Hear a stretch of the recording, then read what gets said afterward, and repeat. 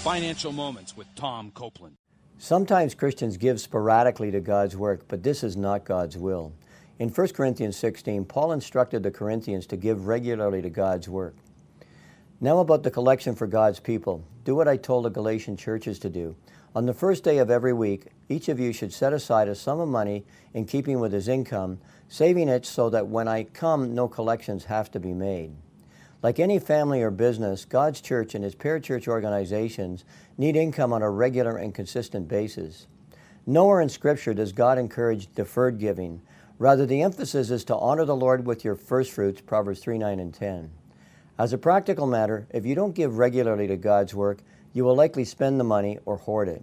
In summary, make it a priority to give regularly and consistently to God's work.